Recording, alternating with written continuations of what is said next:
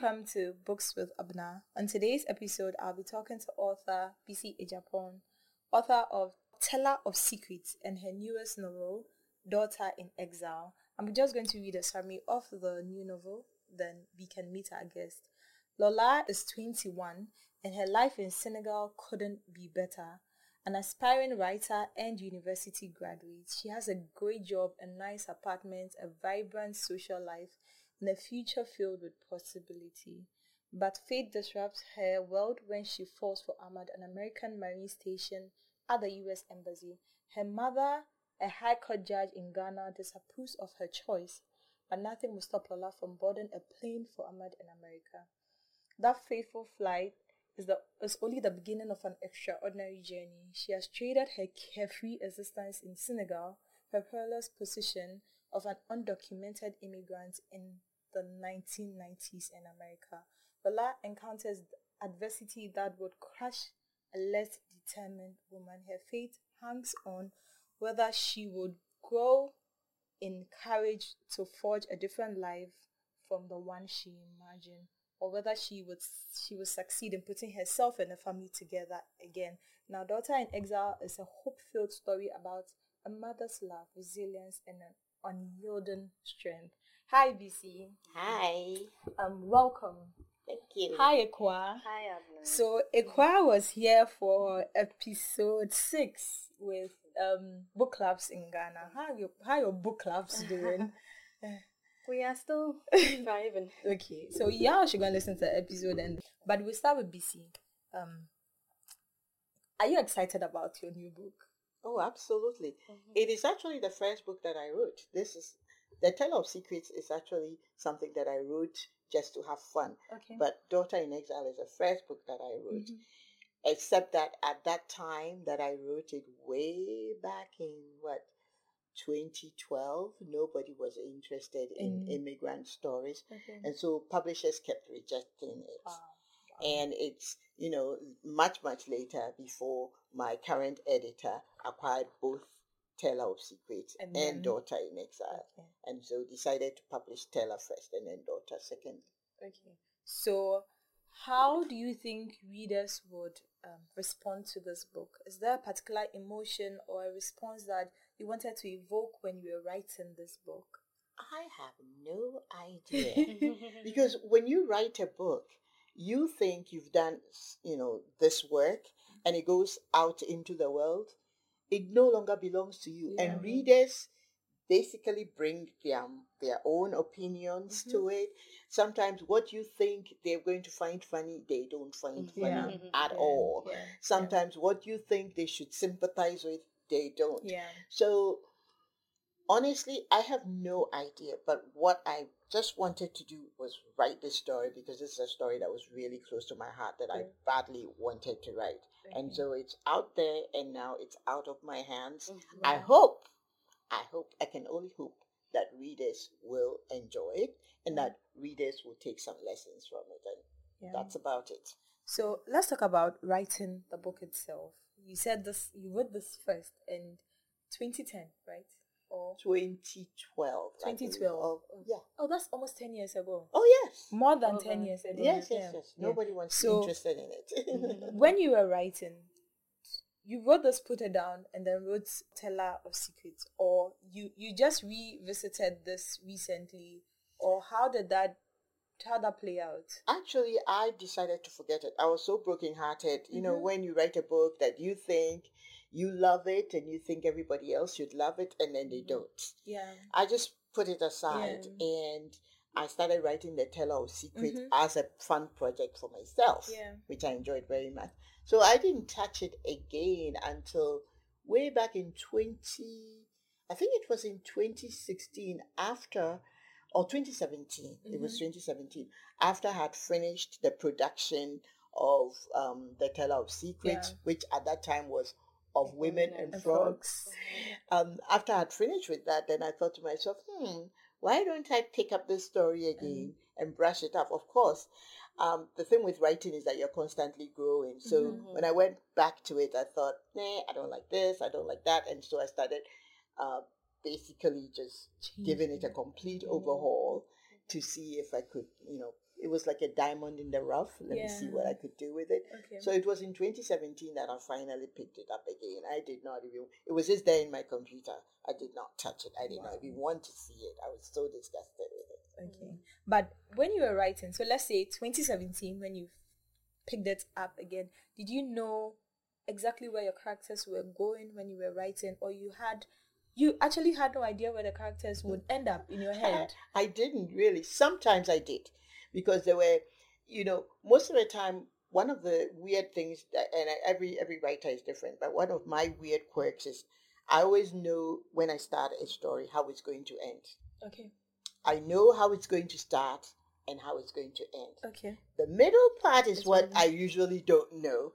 And the middle part is where sometimes you're writing and suddenly, people will say the characters take over and you think, oh, wouldn't it be nice if this happened? Or let me make the emotion really sharp by making this happen. And so, I don't always know what is going to happen, but I always know how it's going to end. I know whether I want a happy ending or a sad ending or a sad happy ending. Okay. That I always know, but I don't know what is going to happen in the middle. Okay. So we'll move on to Ekwa. Ekwa got the opportunity to read the book, the advanced reader's copy. Yeah. How did it make you feel? It took me through quite a number of emotions. Mm-hmm. So Tell us about it. I think my first... So I know you come to this, but initially I was really excited about the Senegal part. I got into it, the party scene, the carefree young girl, finished university, got a dream job, is on her own, which is something that not a lot of us get to experience, because usually you finish and in Ghana, you remain with your parents until you get married. Yeah. So I was seeing a different dimension of what I guess it would be like. Well, I got to go out for my master's, so it's kind of, in a way, that kind of heady sense of liberation, sort of being on your own, I didn't party, but so it was like living vicariously through it. So that part I absolutely loved. And so the next part was kind of like, kind of like a fall for me. A fall, not that it's a bad thing in a book, but it's just, so going through the emotions as a reader, it's like, it takes you through a certain ringer, like, euphoric high, and then you just come down, and it's like, and the frustration with Lola. Please tell me about it, because it was like, you had so much going for yourself, and then it's like this just happened. So it's, it was, I'll just say it was kind of really emotional, and just being in the US and then going through the different experiences that she went through was frustrating for me as a reader, and part of that is because you kind of identify with Lola. So when she goes through all these things, it's also emotional for you as a reader. As if you are going through it, and then you think to yourself, I would do that. I would make different choices. I would exactly. Okay. So Bisi, walk us through the writing. London, this publishing deal, for Daughter in Exile. Was it easy? Was it hard? Usually when authors come here, I want them to kind of explain the whole ordeal with publishing, so that upcoming or emerging writers would also understand how the processes involved or how it feels to go through the journey. So just walk us through the publishing deal as well. Okay, I'll do that. But before I do that, I want to address some of what she said at the end there. Talking about how what she went through, the frustration, and I really can relate to it. And I think that is one of the things that separates people from Ghana, or no, not just Ghana, but people on the continent from people who are in the diaspora. And there is a sense sometimes that we don't understand one another. And even somebody who has lived there, like Ikuya was actually in America, I believe, right? But you were abroad. even somebody who has been abroad, if you did not have, if you, let's say, if you're being supported emotionally and financially, you don't understand what it is like. But think about when there are things that are happening in Ghana that we take for granted. Yeah. We take our cultural, the way we fit in for granted. And maybe we'll come back to this later on and discuss some of these things. But I understand the frustration, and at the same time, that is why people abroad lie. Yeah. Yes. Because they feel they will be judged. Yes. They don't know how to let you know how they feel. They don't even have the language for it. Yes. And so what they do is they lie. Yeah. And in writing this, my purpose was to lift the kind of like rip off the band-aid. Okay. And let everybody see. And then there are people who don't want to see, oh, you took off the band-aid. Ah, that's horrible. I don't want to see it. But it's good to see, to understand. And back to your question about publishing. For me, it's weird because when I started my publishing journey, it was all over the place. You know, the traditional rejection here and there, here and there. But when I finally got publication, it was the easiest thing that happened to me. I think it was also something that and I know it's not fashionable to believe in God and all that, but I do. I prayed for I've always had this attitude of, if there is no way, that somehow the divine will make a way. Yeah. So I just kept thinking to myself, wouldn't it be nice if something like this just fell into your lap? And what really happened was that I had a very good friend who is a very successful and famous award-winning author. And we used to have such conversations. We would have conversations about publication and that kind of thing. And then one day she just called me, and she actually sent me a message and said, call me. And of course, if somebody says call me when you get a chance, immediately I think, oh my God, what did I do wrong? What's wrong? Now, I'm not going to any bad news. I can't. If you tell me to wait 1 hour, I'll call you the next minute. So I called her right away, and she was very excited and said, I want you to write to this editor. He says to write to him because I was talking to him about your book, and he liked it. Wow. And so he says you should contact him. Wow. And I had an agent. But at that time, George Floyd had died, and my agent's attitude was that her feeling, her judgment at the time, which was not a wrong thing, thinking, but her feeling was that, we shouldn't appear to be capitalizing on George Floyd by submitting books by Black people. So she decided we should wait. So my friend said, you just write to this editor. So I wrote to him and I said, I have 2 books that I've written. One was published already in Nigeria.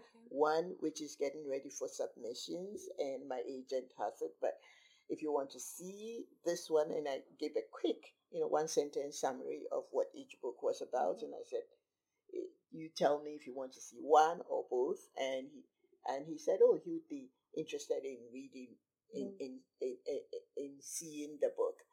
And so then I told my agent, and my agent said, well, sure, I'll send both of them to him. And within a matter of 48 hours, he received the books on Thursday. By Monday, he had called to say, or he had communicated with my agent to say he wanted both books. Wow. Just like that. Wow. And within 48 hours, we had a deal. And that was a preempt. So basically, they wanted to buy it quickly so that it wouldn't go on the market and they wouldn't have to compete for it. And so it was preempted, just like that. So it was funny. I wanted this so badly. And then it happened in a very quick way. And you can relate to that in Daughter in Exile. She wanted something very badly. And when it happened at the end, it was not through her effort, but it was like it just fell in her lap, Yeah. So, yes. So let's talk about, still on publishing, of Women and Frogs versus Daughter in Exile, or of Teller of Secrets. Sorry, I keep getting it. It doesn't matter. They're both, it's the same book, and I love both titles. Which publishing? You published in Nigeria of Women and Frogs, right? That's Farafina. And then you did Udia Or is it Udia? Wida. Wida. What happened was that I, you know,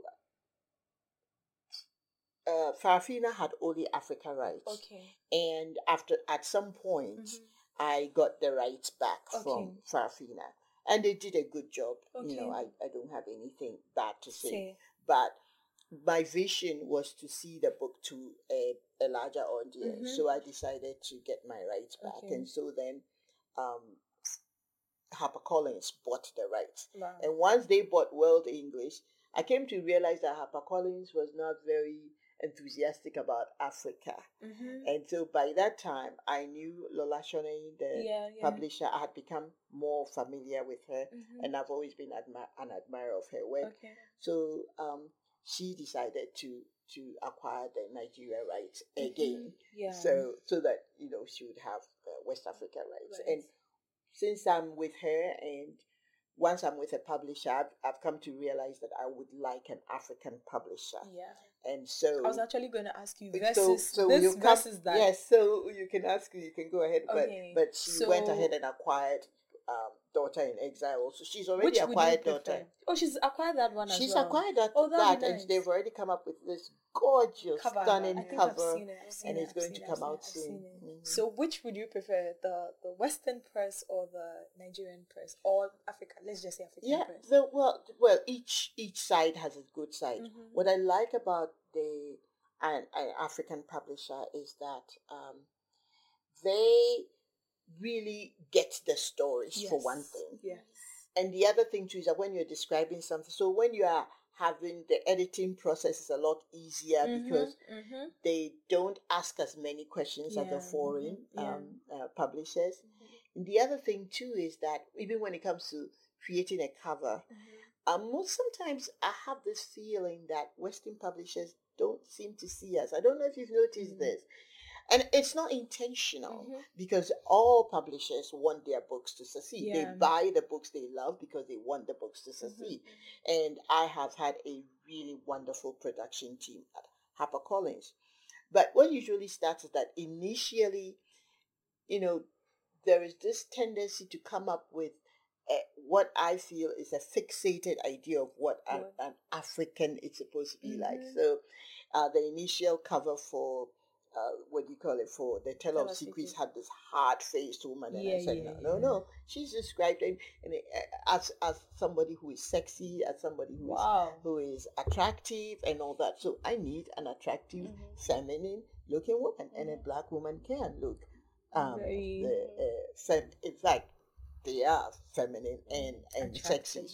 So we went through several iterations where I'm thinking, I need her hair to be a bit messy. I need this. I need her lips to be fuller. I need this from her. And then at one point, unintentionally or not, somebody had stuck an African map on her face. And I said, I need the African map gone. Because when you have a book from Europe, you don't project. You don't put the map there. You are making it an other kind of book. You are what I call othering it. Yeah. But if we want to go mainstream, because I mean, feminism is a mainstream. Yeah. Everybody can deal with patriarchy and all that. So we got to a place, and in this particular case too, the original cover was something that there was a woman on the cover that looked Southeast Asian and all that, and I wanted. Again, and then the colors I thought were dark, and so we went through. But the good thing is that, like I said, the publishers love what they do, so they listened to me and they came up with a cover that we all love very much. With Reader Books, the very first sample they gave me, I said, "Sold, I love it." Wow. So we did not. There was no back and forth. Not even. In fact, they rather later on said, "Well, we were thinking of this." I said, "No. I like this one. Don't do anything to it. I love it exactly as it is." Wow. So we got that. So there is that aspect. There is also the fact that when you're dealing with a small publisher, the publisher knows you, puts a lot of effort. People don't realize it. Some of these African publishers. And I don't get that sadly with Ghanaian publishers, but that's another story. But a lot of these African publishers put so much effort, resources into planning a book tour and all that. As I'm talking to you, Wida Books is planning a book tour of Nigeria for me, for instance. And in Ghana, though I will probably be on my own, but with the help of Writers Project of Ghana, I might be able to do a few appearances. With a big publisher, HarperCollins, the advantage is also more financial. Because unfortunately, African publishers cannot afford. It's not that they don't want to. They can't afford to pay more. Because for one thing, when they are selling books, readers are complaining. I mean, somebody complained about paying, was it 75 CDs for The Teller of Secrets? Books are expensive. Books are expensive, or even of Women and Frogs.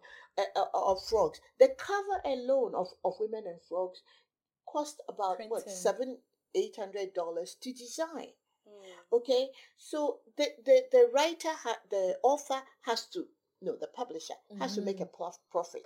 They have to pay their staff. They have to pay for printing. They have to pay for the cover, for everything, for distribution, everything, and still make enough profit and still be able to pay the author royalties. African publishers, so they can't what do we afford do? These things. They can't afford these things, and yet, and this is something that I lament. I can sit with my friends and we can sit down, and by the time we finish, and the gentlemen that I'm with have guzzled about 2,000 CDs worth of drinks and whatnot.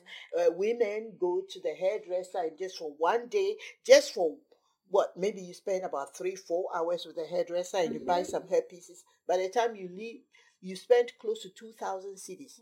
But you don't want to pay even 100 CDs for a book that took 2 years to write and to produce. I will come back to this thing because I'm a reader. Yes. And monies that come out of your pocket to buy, you'll come back to this conversation. But was it reading this book? It was quite emotionally draining, as Ikwa said.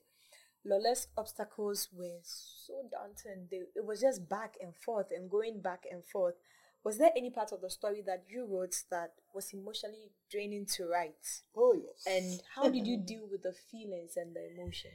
So, I not to do any spoilers, I will not say anything, but I would say anything that involves children, for me, is very emotional because I've always loved kids. From the time I was a little girl, I've always, children, even now, wherever I am, children gravitate towards me. I love kids very much. It is what kept me in a poorly paying teaching job, just because the idea of saying goodbye. I find myself, for instance, there was a situation where a friend of mine was in a difficult situation and had to leave, and for about 2 years I took care of her children, and I turned down a good diplomatic job because I could not bear to leave the children. So anything that involves child endangerment or children in a sad situation, or anything that involves mother-child difficulties, it's something that I find. So some of those scenes, there is a particular scene, and I think you know what I'm talking about. No spoilers. That I actually cried writing it, and right now, anytime I'm rereading, I kind of skip that portion because I don't. Because here's the thing with writing, for me personally, I don't know about other people, is that I have to live the experience. I write as if I'm watching a movie, and I am inside the movie. So whichever character I'm writing about, I'm identifying with that character, and I'm also a mother in real life. So that is very difficult for me to actually write. That was a very difficult scene to write, and it made me cry. And I've had editors. One of my first readers, who is also an editor, tell me I had to take a break at this point because I needed time to recover. And some people are not even able to come back to it because it's like, okay, I'm afraid of what else will happen. But that was the worst of it. So, Okwa, was there any part of the book that fascinated you? Was there any part of the book that it totally threw you off but brought you back again? No If I spoil. Now tell you, that's it'll the be a thing. So spoiler. no spoilers. But you see, the summary mentions Lola's life in Senegal, and you also mentioned how you enjoyed that part. For me, that was my favorite part. It was just crazy to see how somebody, especially Ghanaians, because I had no idea that Ghanaians were living life exactly what was going on in Senegal. So it was a good way to like open my mind to Ghanaians living in other parts of Africa as well and their experience. But yeah, another thing that actually drew me was the letters that Lola Between and her shared. mother. Yes, I hope I'm not spoiling it with that. yeah, because but the book actually that's- starts with a letter. Yes. Yes. So for you, that mother-daughter relationship that was explored, how did you feel reading that part? So how do I answer this? It's an interesting dynamic when I feel like mothers who have daughters have certain expectations. For instance, number one, having a bond with them because you are both females. So kind of like a sister-daughter thing. So sometimes I feel like they have, with that bond also comes certain expectations. And this is a high court judge, so, and an Ashanti at that, who has certain... Am I spoiling it? No, because and what you say is so true, because there is also pressure. Yes. With that expectation can come pressure to succeed in the And same there was way. even a dynamic where Lola's elder sister was, her life in a way I would say was perfect, was falling according to her mother's expectations. She has fulfilled. Yes. And in always every family, you always get the one child that is doing everything that the parents expected, and the one child that is a little, talk about, that's a little harder to reel in, and that is, it's, I think a mother's love can be both redemptive and oppressive. Yeah. Exactly. So that's and then but then you see there are also layers. You think about grandparents and whatnot. It's very complicated. Yeah, it's very complex. Yeah, because there is no question about the love. The love is very deep.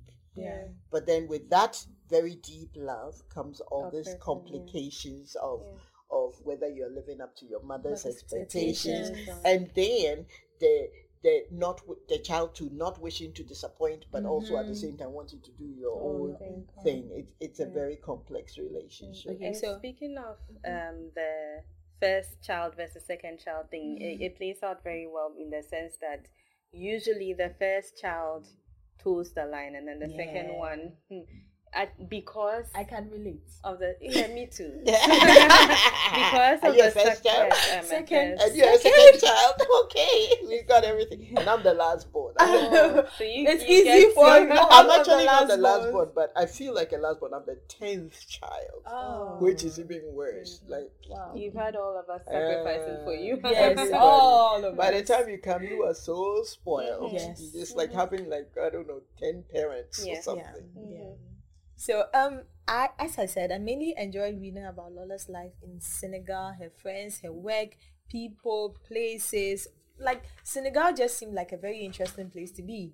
And you look at Lola's carefree life in Senegal and how it contrasts with her difficult life in the US. There's also this culture shock, which moved me a lot. In the US, things are not happening as they put it in books and in music. It is not like that. We have been tricked into thinking that it's better outside Africa, and it is so crazy. Is this what you wanted to accomplish when you were writing this book? Absolutely. There is something that a question that Lola actually asked one of the Americans, like, why do you give this impression? I remember when I was in Dakar, and I lived in Dakar. There was and I was very close to the people in the diplomatic community, and there was one particular girl whose father was a cultural attaché, and she was an African American, and there was another African American family there, and we're all very good friends. And I remember one day I was in their house and we were eating. We used to go there a lot. That place was like my second home. And I said, why is it that, I actually asked this, why is it that people always act as if America is a place that is like a land flowing with milk and honey? And she said, it is. And in fact, her friend, another male friend, had written an essay where the person was talking about how Washington D.C. is a well-paved well-paved streets, and what a shock it was to come to Africa. And they were always, and you see that scene where Lola is there and people are complaining about Africa. Yeah. That's actually something that I experienced a lot. The Americans there were forever complaining about America. Well, guess what? When I went to the U.S. and I looked up this same friend, to my utter shock, she was living in some miserable ghetto in a single parent with two children, struggling. One father was in jail, the other was, the father of the child was in jail, and I drew some inspiration from that, by the way. And it was, but I turned the tables around. I like to show. Never.